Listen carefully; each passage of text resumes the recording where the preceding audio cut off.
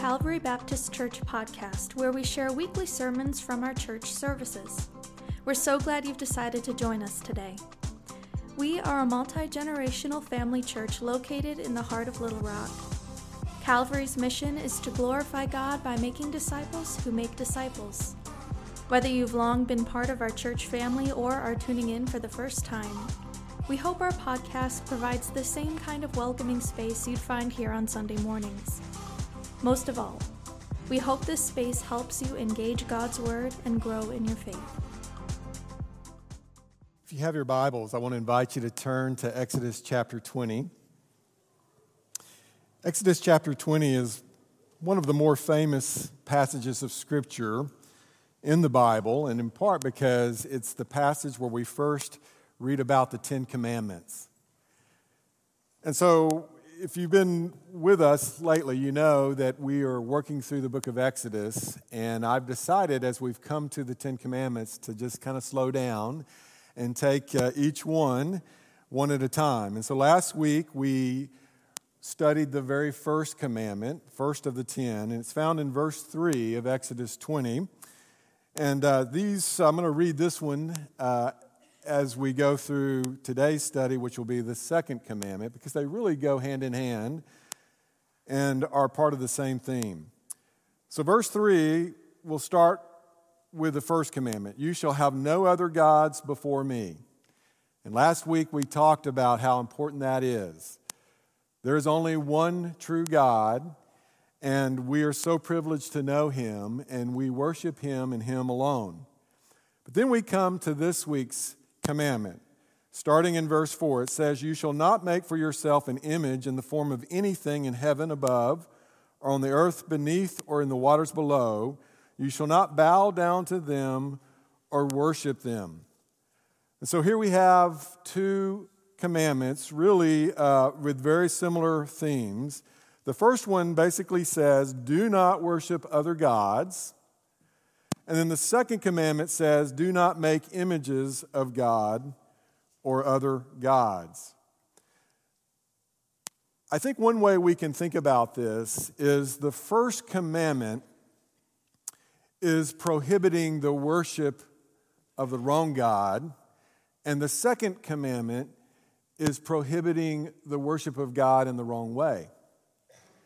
And so there's a lot of things, kind of nuances to this, particularly the second commandment, that I think we need to think about and dive into today.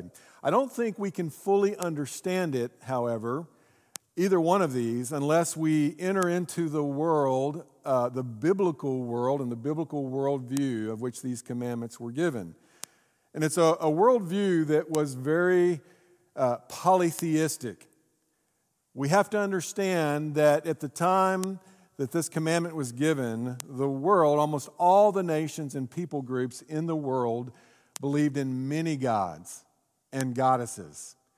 And so when God called the Israelites out of Egypt and to Himself, He was also calling them to monotheism, to believe in Him as the one true God and only Him, and then to worship Him in the right ways, not like all of the other people groups worship their gods and goddesses. And as we kind of move into the New Testament world, we see the same belief system, the same worldview. Almost everyone except for the Jews and then the Christians were polytheists. And there were many gods and goddesses. And if we think about this worldview and we kind of get to know what their lives were like and what they believed, we see that they had many statues, many shrines, many altars, even temples. Some even had priesthoods that went with those temples. That was how they worshiped. And they believed that their god or goddess actually inhabited the statue or the monument or dwelt in the temple. And so you could go to those places, those statues, those monuments, those shrines, and you could speak to the God and relate to the God, and you could pay homage to the God or do something for the God, like leave a a food sacrifice or a drink sacrifice. And you knew that the God was there and that the God was hearing your request or receiving your offering.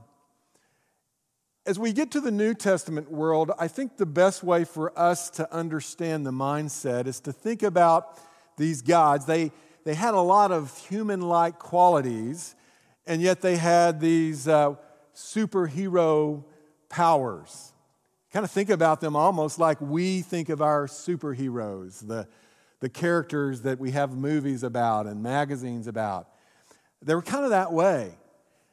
They would, basically, these gods were very human in that they were very selfish, they were very self-indulgent, they were very sensual, they were very sexual. They needed food, they needed drink, and so that was part of how the people worshiped them and serviced them, by bringing these sacrifices of food and drink. And they were often engaged in battle for supremacy with each other and for strength over the other. And they were really gods that you needed to kind of appease. You didn't want to make them mad, and you certainly wanted them on your side. So all of the religion kind of went in this direction. You were trying to either appease them or get them to show you favor.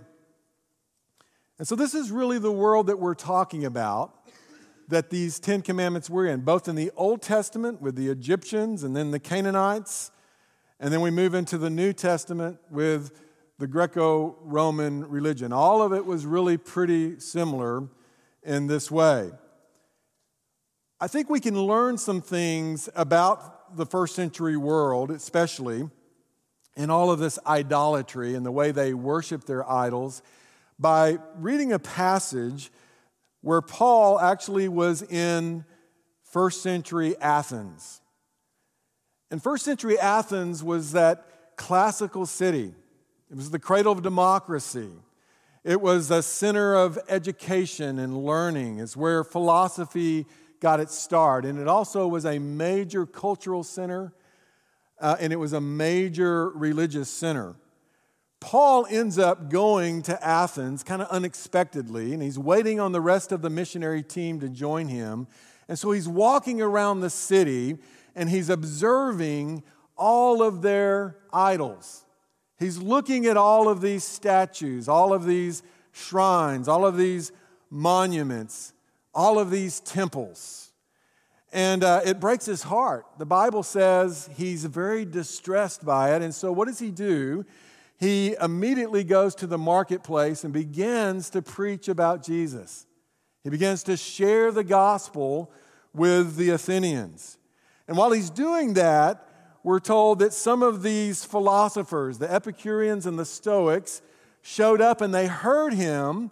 And in their minds, it was strange stuff that he was talking about, this strange teaching. And so they invited him to come to the Areopagus, a high place in Athens. It was where their high court would meet. But here, it wasn't really a court case or anything like that. They just wanted to learn more.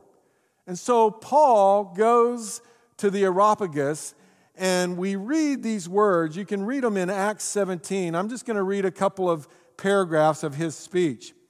This is what he says after he's been walking around. He basically says, you know, I've been in your city and I've noticed how religious you are. And I've seen all of your shrines. I've seen your statues and your altars and your temples. And he said, one of them happened to say to the unknown God. And the God that you don't know, I actually know, and so I'm going to make him known to you now. And that's how he starts his speech. And in verse 24 of Acts 17, he says, then God who made the world, the God who made the world and everything in it, is the Lord of heaven and earth and does not live in temples built by human hands. Meaning he's the creator God. He doesn't reside in these man-made houses or temples. And he is not served by human hands as if he needed anything. He doesn't need anything from us, Paul is telling them. Rather, he himself gives everyone life and breath and everything else they need. He's the one who is the life sustainer, the life giver. And then he says, from one man he made all the nations, that they should inhabit the whole earth, and he marked out their appointed times in history and the boundaries of their lands. He made me, Paul says, he made you, Athenians. He is sovereign. He's given you all that you have. And he said God did this so that they would seek him and perhaps reach out to him and find him, though he is not far from any of us. In other words, this God I'm telling you about is a relational God. And he wants a relationship with you. And he has a relationship with me and his other followers.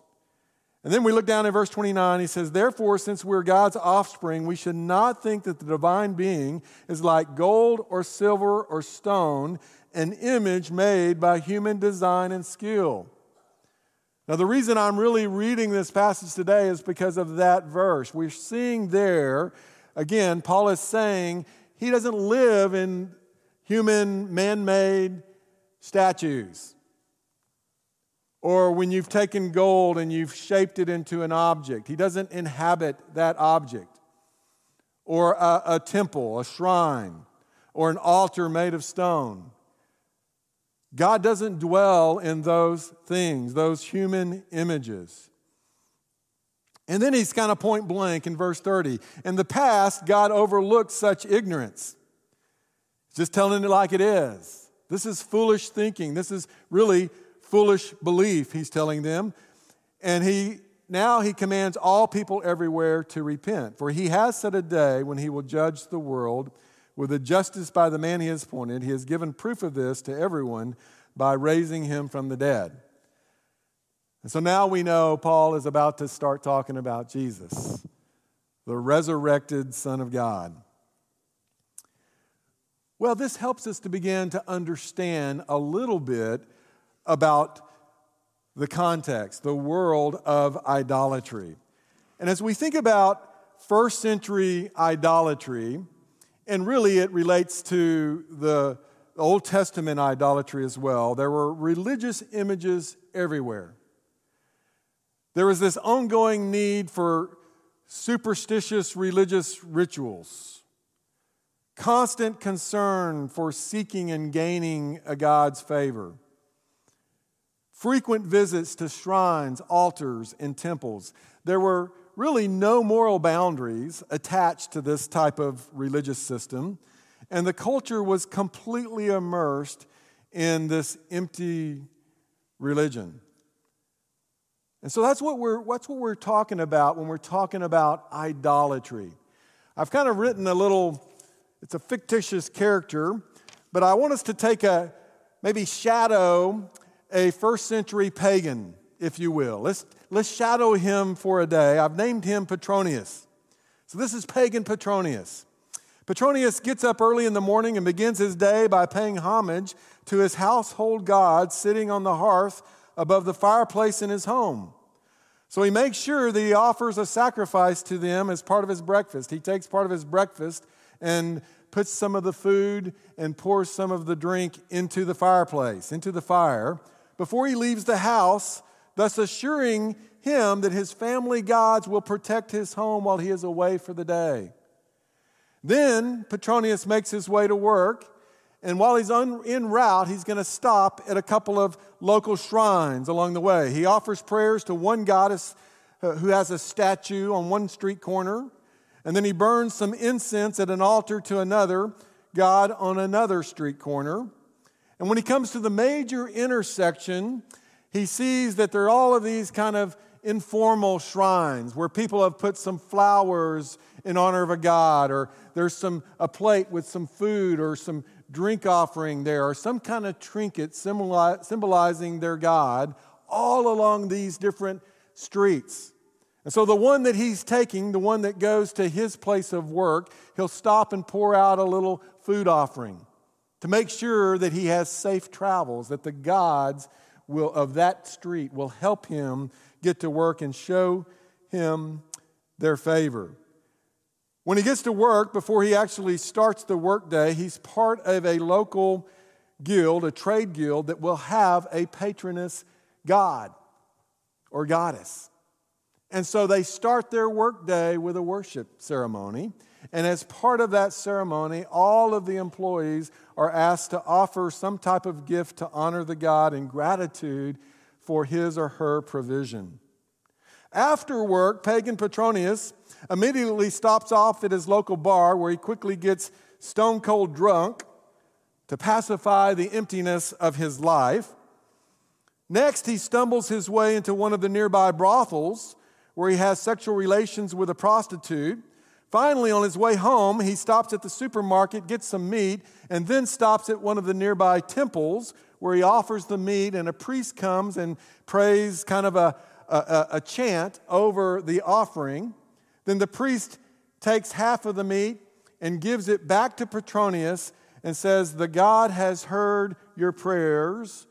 Go in peace. He will show you his favor for the next few days." And finally, he gets back home. It's now dark.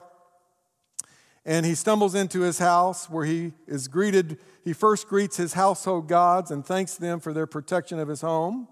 Then he greets his wife and kids as they hungrily devour the meat that he brings home. And he tells them the meat comes from such and such god or goddess. And we're sharing this meal with him or her. He's promised his favor upon us. And then Petronius drags himself off to bed to get a few hours of sleep. But before he goes to sleep, he checks his calendar to see when the next feast day is, when the next festival was, because the festivals were really what life was all about, where they would worship these gods and goddesses, and the state would actually, the country, the nation would buy the meat, the government. And so they could all feast together and all get drunk together and watch games, athletic competitions, or theatrical performances, or occasionally even gladiatorial matches. It was a day to live for. And then he drifts off to sleep, wakes up early the next morning, and starts this empty routine all over again. And pagan Petronius was known by his family, friends, his employees, his neighbors, to be a very religious and a very godly man. That's the world that we're talking about. And that's the world that was trying to be countered by God in these commandments. The first commandment, have no other gods before me. Worship me and only me, because I am the one true God. And then he's also countering worshiping him in the wrong way. All of these images, all of these superstitious rituals, and so forth. Well, what do we do with this? How does this intersect with our world?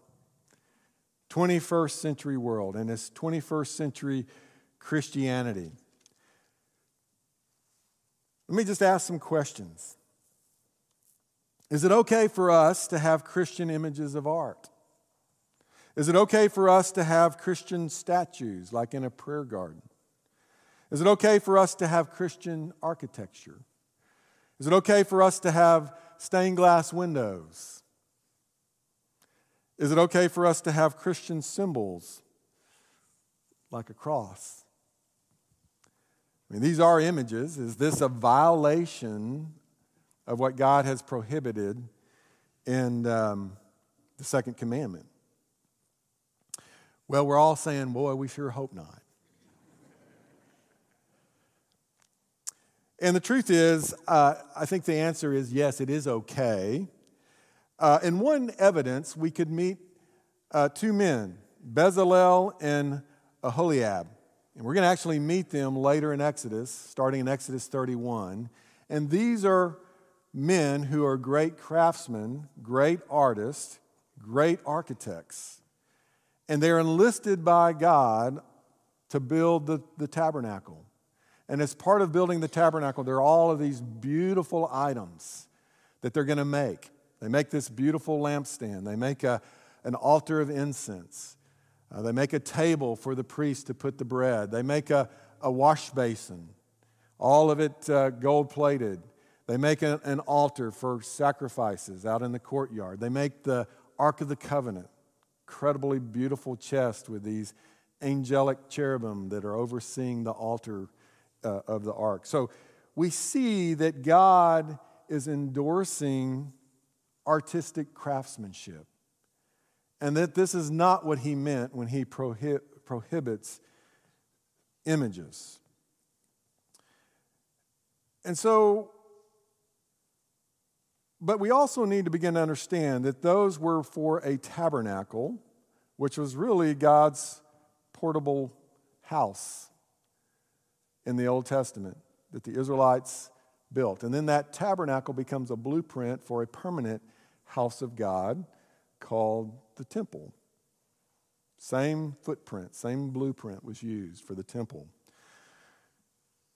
But then things kind of change. We find out that God eventually leaves the temple. Why? Because his people had become idolatrous. And so he no longer dwells in the temple. We're told when we get to the New Testament, Jesus tells us that we worship God in a different way now. Not in a house, not in a building. We worship him in spirit and in truth. And so things have changed. And then we get to the New Testament, we also find out that God has a new temple. You know what his new temple is? It's the bodies of believers. He now lives through his Holy Spirit in each and every believer. So buildings have changed. And the significance of buildings have certainly changed. Let's think about our building for just a moment, because I think this is maybe a possible application. Look for a moment at look at our stained glass windows. They're over here or up here. Absolutely beautiful. And they're symbols. The lamb is a symbol of the Lamb of God. The dove is a symbol of the Holy Spirit. We have scriptures at the bottom that point that out. And then, of course, we have this beautiful cross. Look at the high ceiling. Kind of lifts our eyes up. That's the purpose of a high ceiling. Lifts our eyes towards the heavens, towards God. It's got the beautiful woodwork and the wood arches. That's reminiscent of some of the ancient cathedrals. We've got the windows at the top letting in natural light. Light's always been a symbol of God and his glory. We've got the baptistry. We got this beautiful cross up here. We have in the back the bell tower.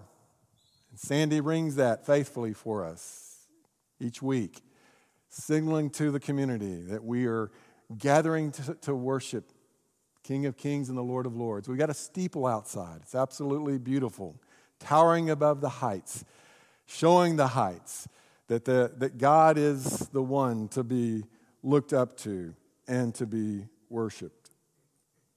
It's a beautiful building. So is it okay for us to have all these things? I would say absolutely yes. But here's where I think we have to be careful. If we ever start thinking of this building as a holy place, I think we're crossing the line. If we start thinking of this building as having some kind of sense of sacredness, I think we're crossing the line. Yes, we worship a holy God who inhabits not just this place, but all places. And we're filled with a holy people who are doing it. We need to remember the building itself is just a building. As special and as beautiful as it is, it's just a building. If we start overemphasizing a building, we've crossed the line. We need to remember the most holy part of this building today is you, because the Holy Spirit resides in you. Now, for me, how do we live this out? One thing for me is, you might have noticed, I like to refer to this building as the worship center. And that actually predates me. It's on our external signage before I even came. I don't call it a sanctuary. Sanctuary is probably the most common term used by people to describe their worship auditorium and place. But if you take that term literally, sanctuary means a holy place. And I think that's very misleading. And so we have to be careful with our terminology. Now, it's fine if you want to keep using that term. Just make sure you're using it in a way that is simply just describing a building, not something where God resides in holiness. It's a fine line, but I think it's a very important point. Let's think about symbols, like the cross. Have this beautiful cross here. We have crosses on the edge of the pews, the sides of the pews. We have a beautiful cross on our steeple outside. Some of you are actually wearing a cross necklace or frequently wear a cross necklace. Some of you carry a cross in your pocket. Is that okay? I would say absolutely yes. Christians for 2,000 years have been using the cross as a beautiful symbol of their faith. And one thing I would say, if you wear a cross, if somebody mentions it or notices it, take an opportunity to testify. Don't just say thank you for their compliment if they give you a compliment, but say, yeah, this cross represents the most important person in my life. It's my Lord and Savior, Jesus Christ. Do you believe in Jesus? It's a great way to enter into a gospel conversation. It's a testimony. Wear it in that way. Here's where we cross the line. If your cross that you're wearing or carrying becomes in some sense a good luck charm, and I actually fear that a lot of our athletes use the cross in this way. You'll see a lot of athletes wearing a cross while they're participating in their sport. If they think in some way wearing that cross is going to give them some extra power, some supernatural support to play a good game, or if they think in some way that it's going to help them win and somebody else lose, or if they think in some way it's going to protect them, then that's crossed the line. That's exactly what the pagans did with their symbols and their images. And we should never think of God in that way through any kind of inanimate object. So that's kind of a boundary for us. Last thing I'll mention is, what about artwork? We think of images, we often think about artwork. Is it okay to paint God or to paint Jesus? Well, first of all, it's kind of hard to paint God, right? I think people have tried. It's usually pretty abstract. But we have more to work with Jesus, right? Is it okay to paint Jesus? Well, I think so, but we have to understand we do not know what Jesus looked like, right? We don't. It's just the artist's imagination. And here's some things, though, we do know from Scripture. Well, first of all, when we see Jesus, we're usually seeing a dashingly good-looking Jesus, often clean-shaven with long hair, right? Well, here's what we know from Scripture. We think Jesus likely had a beard. Isaiah 50, verse 6, we believe is a passage, a messianic passage, describing Jesus. And at least at the time when he was going to the cross, it says his cheeks he offered to those who pulled out his beard. So he had a beard at least at that point in his life. He likely did not have long hair, based on 1 Corinthians 11:14. If a man has long hair, Paul said, this is a first century Jewish virtue, basically. He says it's a disgrace to a man, but if a woman has long hair, it's to her glory. Jesus lived in that first century Jewish context, probably did not have long hair. He likely was not a physically attractive person. Again, a messianic prophecy in Isaiah 53:2 says he had no beauty or majesty to attract us to him, nothing in his appearance that we should desire him. And that's just like God. If this is talking about Jesus, God never emphasizes the external, does he? The outward appearance. He always emphasizes the heart. So when we think about Jesus and we see these portraits of Jesus, we need to think about his spiritual qualities and his spiritual character and his spiritual heart. Last thing, Jesus did not have white skin and blue eyes. Common sense tells us Jesus was a first century Middle Eastern man, a Jewish man of Semitic descent. Therefore, he likely had a tan, olive-toned skin with dark hair and brown eyes. So again, it's not about the external, it's about the internal qualities, like humility, like Jesus' compassion, like his love, like his selflessness, like his servant heart, like his spiritual discipline, like his devotion to the Father, like his sacrificial love for us, like his spirit-filled, spirit-anointed, spirit-empowered lifestyle. That's what we celebrate. That's what we look to. And a lot of our artists do pull that out as they are painting Jesus. You know, there are two acceptable, legitimate images for knowing God in Scripture. Here they are. Genesis 1:27. So God created mankind in his own image. In the image of God, he created them. So when we're looking at fellow human beings, we are looking in some way at someone who is a reflection of our God. So we see God in each other.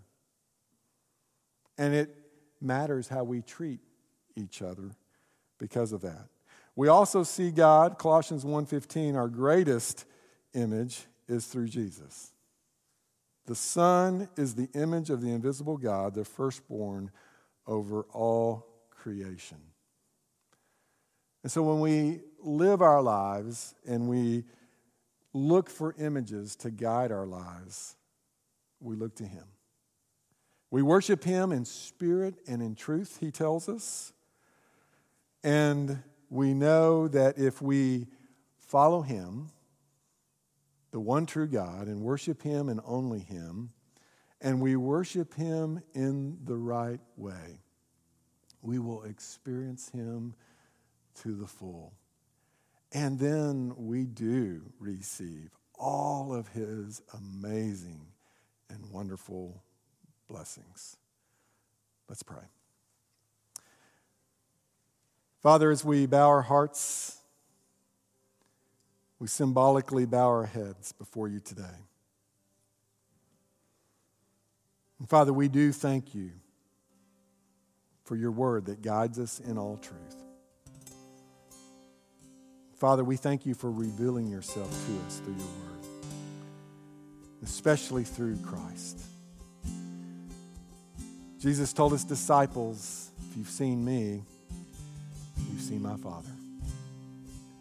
Well, we want to see you fully, Lord. We want to be a church that fully knows you, fully sees you, and that others see you in us.